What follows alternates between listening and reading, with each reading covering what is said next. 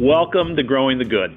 I'm Dave Casper, head of BMO's North American commercial banking business. We're working with our customers to help them through this incredibly volatile time. They're stepping up in so many ways, helping to keep commerce moving and keep people safe. I have the pleasure of speaking with a number of CEOs running businesses in a variety of industries, hearing their personal stories about the challenges they're facing and some of the very innovative ways they've adapted in these uncertain times.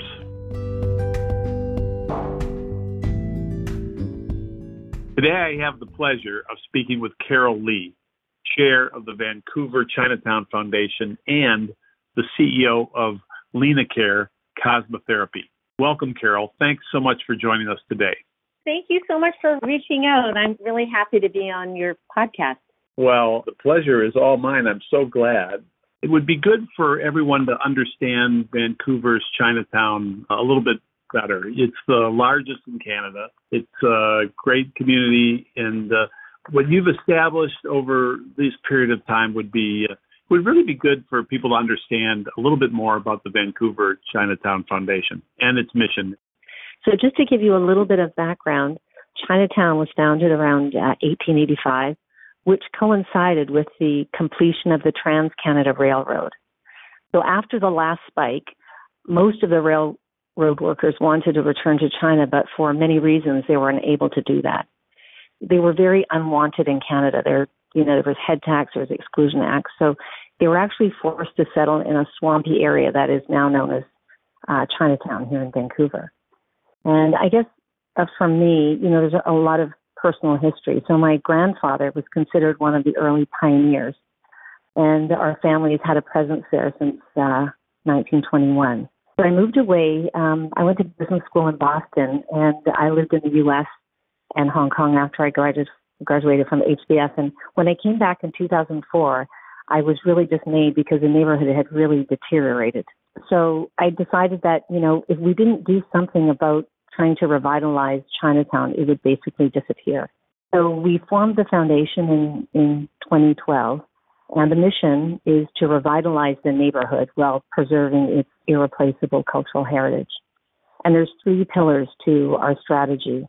There's the physical revitalization, economic revitalization, and cultural revitalization.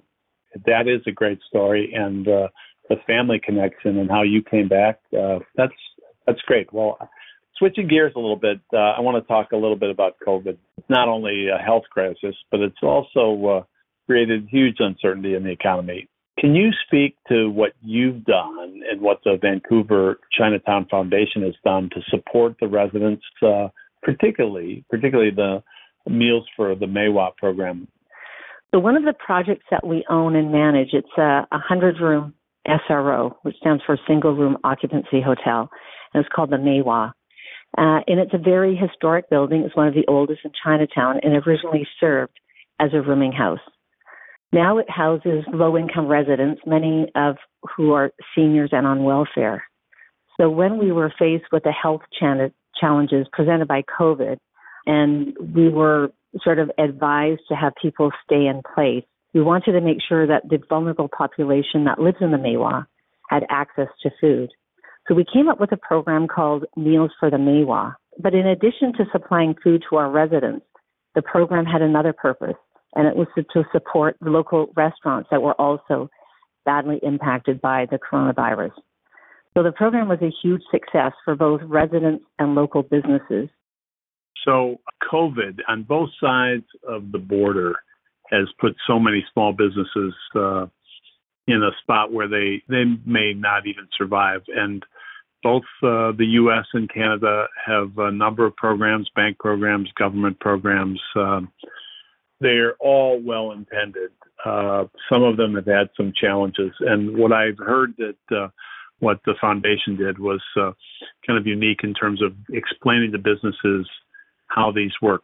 Yeah, we were really grateful for the government and bank support programs that were made by the federal government early on. But sometimes it's about how do you get to people in that last mile? And in our case, we were worried that many of the local businesses that really needed the support might not be able to apply. Either they weren't aware of the programs or there were language or technology barriers. So as a start, we worked with KPMG and Baker Tilly to translate the programs into Chinese, and we distributed these through email to our local BIA, Business Improvement Association, as well as we created pamphlets and dropped those off door to door. And then we worked with the banks, and they provided customer service reps that could speak Cantonese and Mandarin and helped guide the business owners through the application process.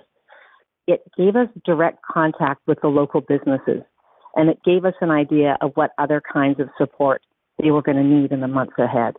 Because sometimes it's not about the program that they set out, it's like how well is it distributed to the people who actually need it. And so I think that we were quite cognizant of the fact that it would be hard for many businesses, but particularly in our neighborhood, it was going to be difficult. At the heart of what we do at the foundation is community building, and I think that is more important now than ever. We really need to help each other. I would be remiss if I didn't ask you, as I've asked others, what's your outlook? What's your outlook for the future? What advice do you have? When do you think things are going to get back to normal?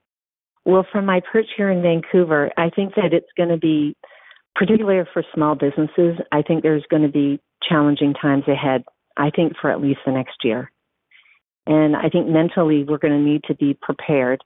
And I know me personally and for the foundation, just trying to preserve cash.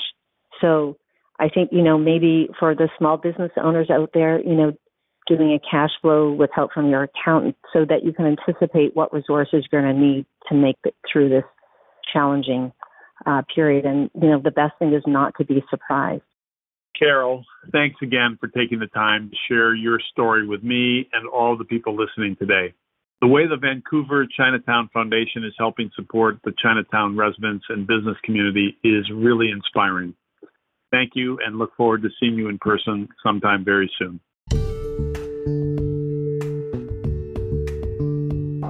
Thanks for listening to Growing the Good. I hope you'll join me again for another conversation. Until then, stay safe.